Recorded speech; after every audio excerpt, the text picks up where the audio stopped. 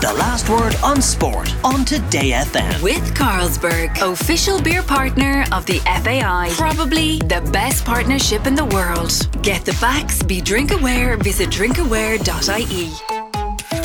And so we're all enormously looking forward to Sunday's World Cup final.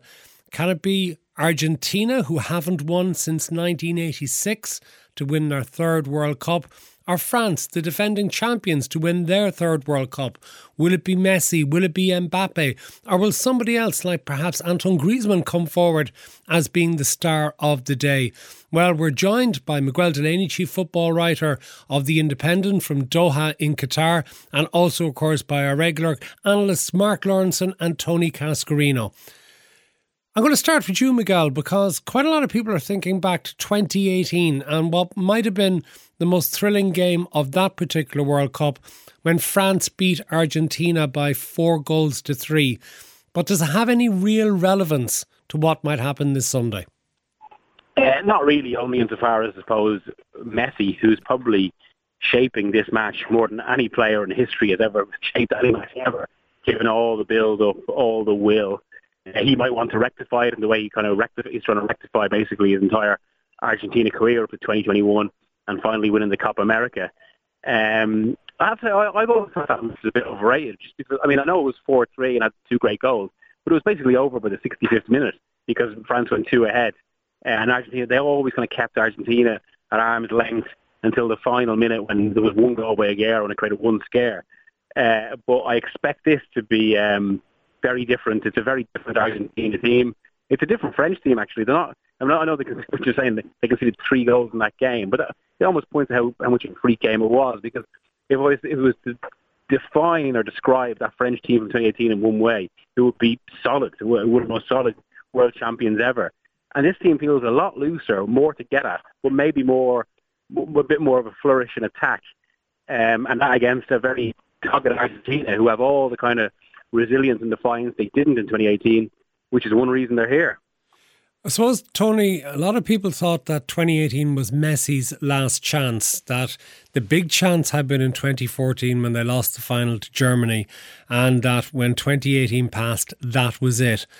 How impressed have you been by the way he has defined himself throughout this 2022 World Cup?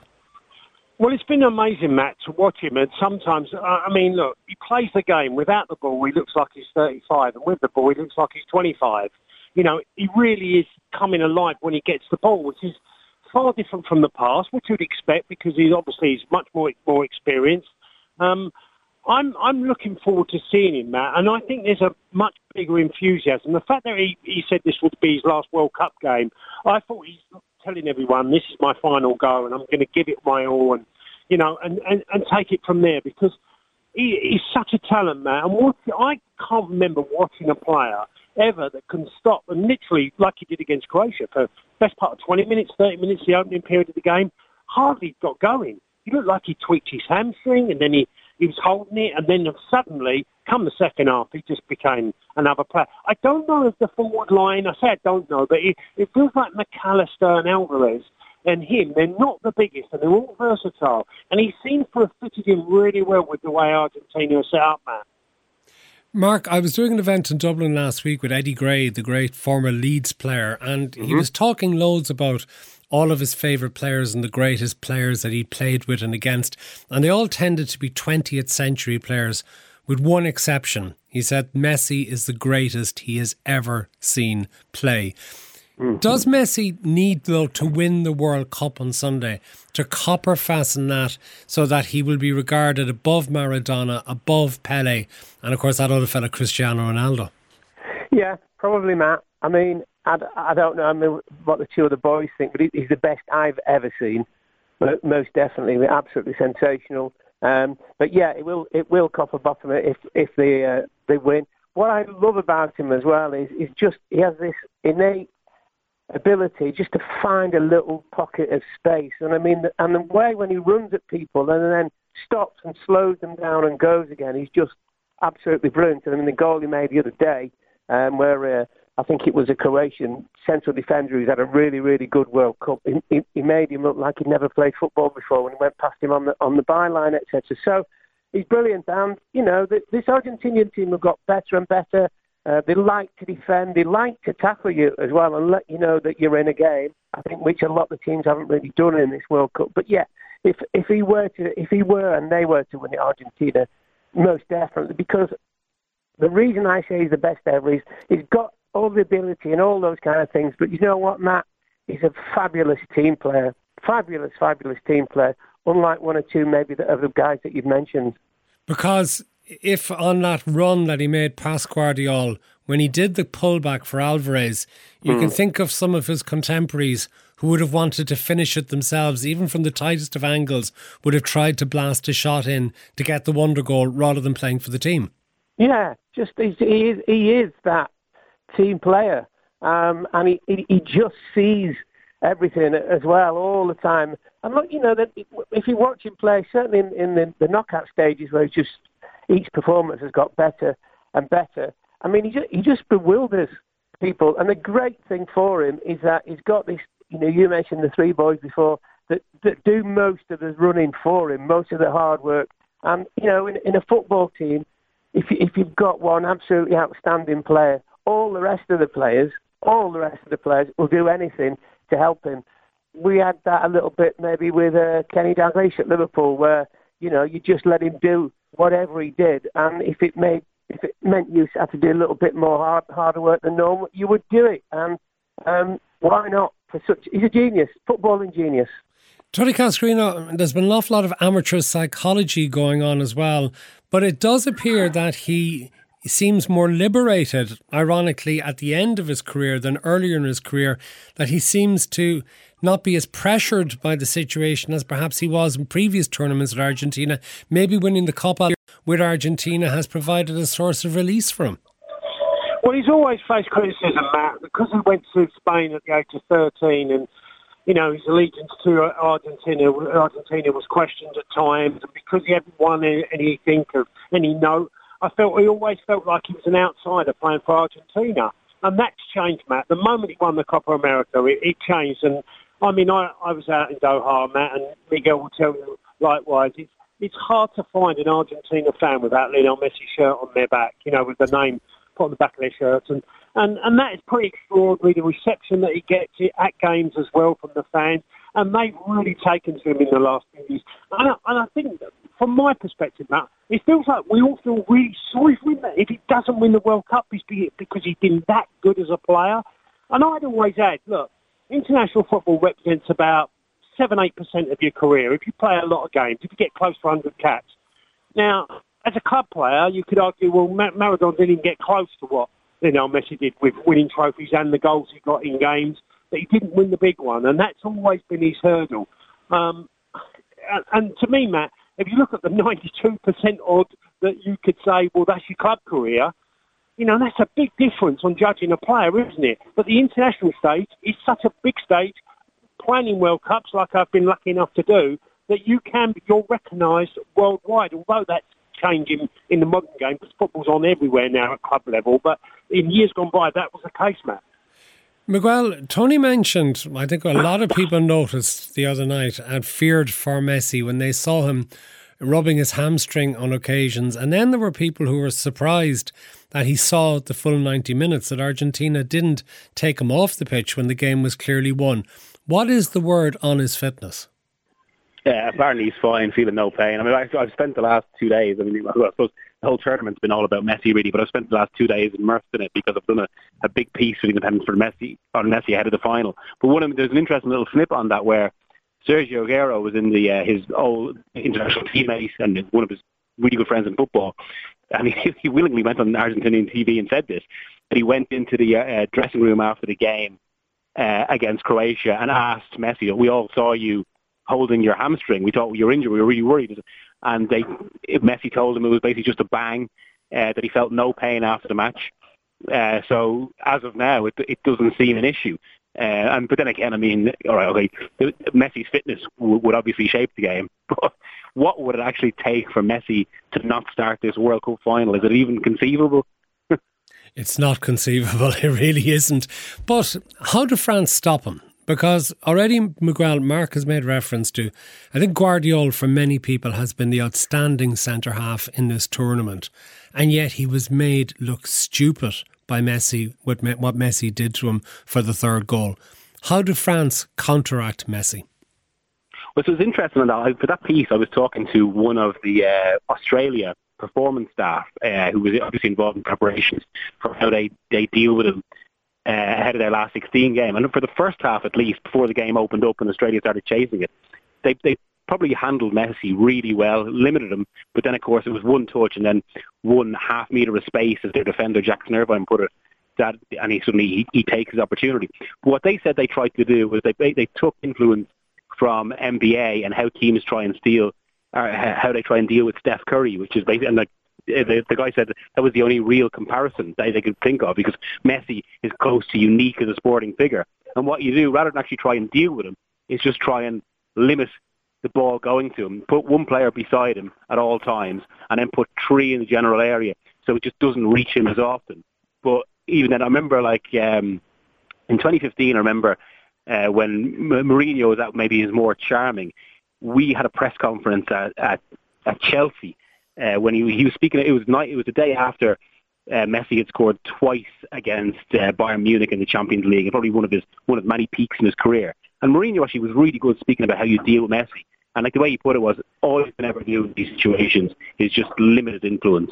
And again, it was the same sort of thing. You have to try and have a kind of constant 4 players to try and shuffle him out of the game. But of course, if you have those 4 players, it limits what you can do. But then there's another dimension to this, which is why this is, in purely football terms, is such an interesting final, because England and many other teams would say similar about Kylian Mbappe, giving him the space. So it's almost like you've got these 2 massive gravitational forces on one football match.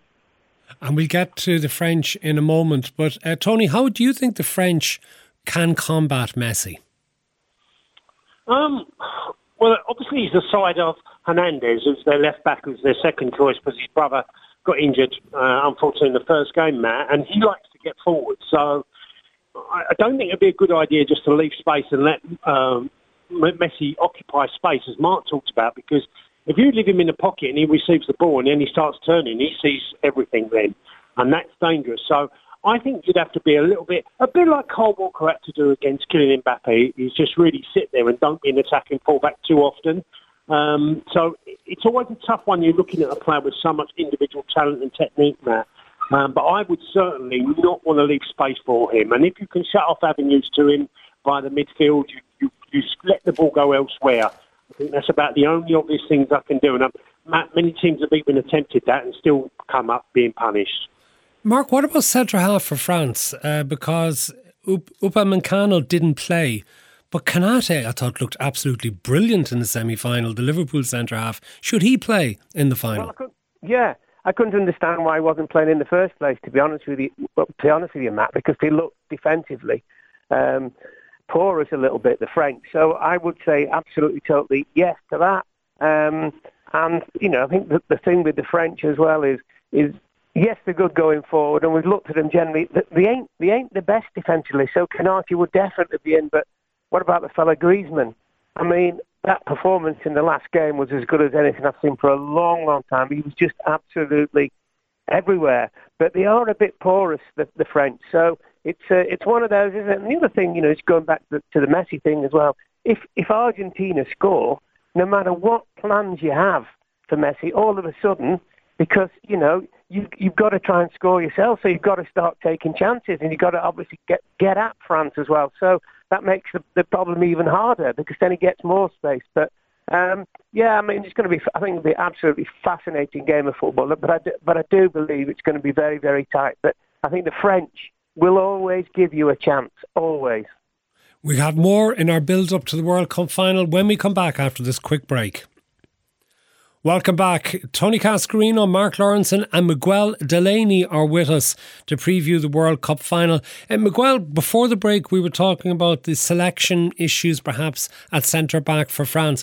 But what's the word on Rabiot and Upamecano as to their likely availability and as to whether maybe perhaps Deschamps might be persuaded to leave Fofana and Konaté stay in the team after the semi-final? Well, we probably won't know for certain really until until tomorrow's training session, which I think is quite early in the day. But it's interesting. I mean, this is actually something that's been kind of bubbling around this World Cup because Upamecano seems to have had this illness that's actually been going around a lot of journalists as well, which is kind of quite a heavy flu and can often take 4 or 5 days to get over. Now, of course, Upamecano is a lot healthier than a lot of the journalists would say, but it does make him a doubt. I mean, the other side of that is the lad's referenced a few minutes ago. I think there's an argument really that Konate should have played his way into the team. Personally, I'm not sure what the lads think. I think he's a better defender. Upamecano is physically brilliant. He set up, it was his run that set up the Chimani's goal against England. But he also, I think he's so rash that he can cause chaos in that backline that England almost benefit on. I think Konate is a smoother player. And it could be one of the big decisions. Then, of course, there's something else. I mean, another potential big decision for Deschamps, although it really doesn't look like it's going to come to this. But I think the question, was interesting. And so have reports been from Real Madrid that Karim Benzema would be allowed play by his club despite his recent injury. Now, I don't think it's going to come to that, but and I think the bigger decision is really going to be centre-half and potentially midfield. Sorry, did Benzema stay with the squad despite his injury? No, he left. But he could come back, I suppose, as feasible. He's still officially in the squad. They didn't replace him. Tony, that'd be mad, wouldn't it, to bring somebody back into the squad for the final, particularly as there was an argument before the tournament, which seems to have played out well, that France do better in not trying to accommodate him. They do better with Giroud up front. No, they're not going to do that, Matt. That's not going to happen because Benzema's gone. He's left the squad now, and the boy Thuram's come in and played and scored also. I just can't see that.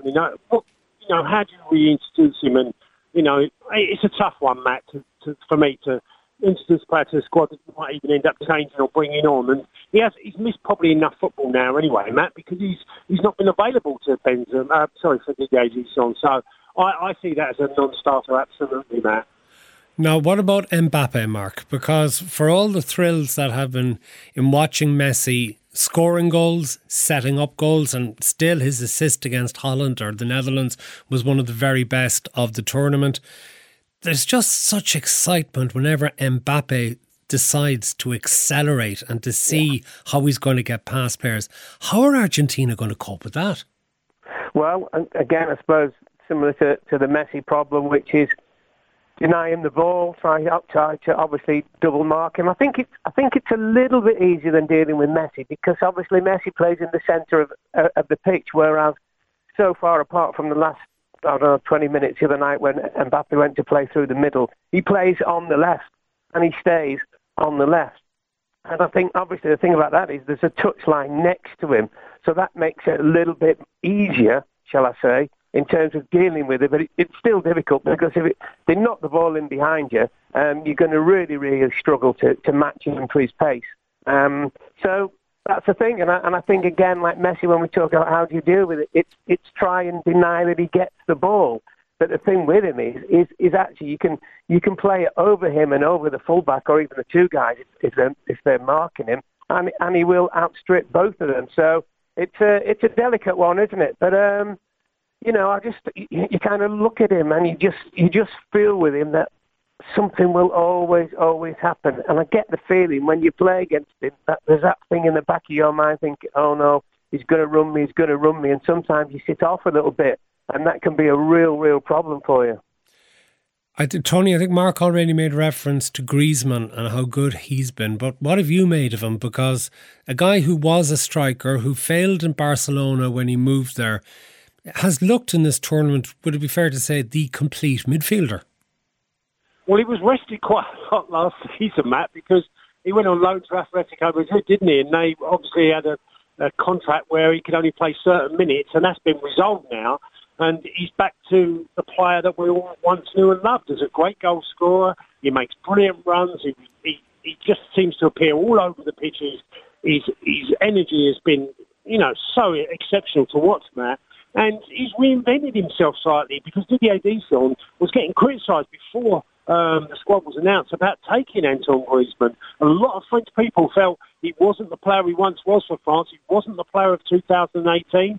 Well, he's come to this World Cup, Matt, as he's got fitter and game by game, he's just looked an absolute well-beater. And it just makes you laugh of how a player like that can't make it work for him at Barcelona. And even his career at Atletico Madrid had sort of gone spiralling out of control.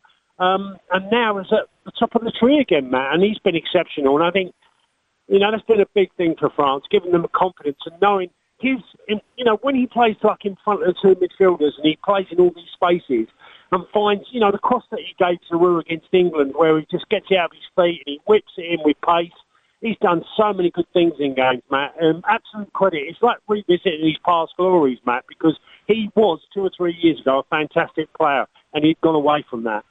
So, Miguel, we have two teams that each have a global superstar in their midst who also have some brilliant supporting acts like Griezmann, and Alvarez has come forward in that way for Argentina in getting goals. But yet two teams that have weaknesses that have been exploited by others during the competition.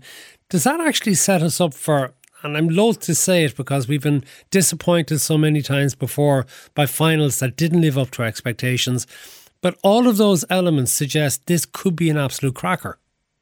Yeah, I'm actually leaning towards it being an open game, primarily because I think this is one where the quality of the forwards, the quality on show is weighted towards forwards rather than defenders. Also, the way they play might influence the game because Argentina don't have much pace, especially not at the back. So that means I think they're going to have to sit back against Mbappe. I think there's going to be a lot of space in the middle of the pitch, potentially stretching it for Messi. And if whoever scores first, I think it's going to create a proper back and forth. Because we also, from that perspective as well, whoever does score first, as Mark mentioned there, it suddenly means the other team has to go for it, which creates a huge opening for either Messi or Mbappe. That further changes the game. I really think this could be one. It could be different than most World Cup finals. Also, as regards you mentioned the two megastars, it's actually it's a bit of a historical outlier in that sense. In fact, in the way the only World Cup final I can remember with two stars really at their peak was probably the last one, if you look through, was maybe 1974 when it was Beckenbauer and Cruyff. I mean, even Zidane only became a megastar because of what happened in 98. Same with Pirlo in 2006 when he was playing Zidane. And it's usually been there's only been one real megastar there. Well, this is two. And of course, two, it shouldn't be forgotten in all of this, that are ultimately being paid by Qatar, given that they play for Paris Saint-Germain. Okay, quickly from all of you. First for you, Miguel, call it. Who's going to win it? Argentina, 2-1. Okay. Mark, your prediction on it, please. I'll go Argentina 1-0. Only the 1-0? You don't think it's going to be a big open game? You think France won't score? I do think France won't score. Yeah, I think the Argentinian defence is a little bit better than people are giving it credit for. And they love to tackle, by the way, and hurt you. That has been the Argentinian way for many a year. Yeah. Tony, what's your prediction? France 3-1, Matt. Because you lived in France, that's part of the reason, isn't it? And you played there. Because I live in France, but that's not very good punditry. Because I live in France. I think it's an emotional call on your part, Tony. You had your best part of your career there. I understand that, the Leeds man who tell us every week about Leeds. 3-1, that's a brave call. Jeez, I think a lot of people would be so disappointed for Messi if that was to happen. Me included, Matt, because I lived in France. Tony Cascarino, Mark Lawrenson and Miguel Delaney, Chief Football Writer of The Independent. Thank you so much for being with us here. And I look forward to talking to you on Monday when we look back, not just at the final, but the overall competition and all the things it's meant to football and also politically as well. The Last Word with Matt Cooper. Weekdays from 4:30. Today FM.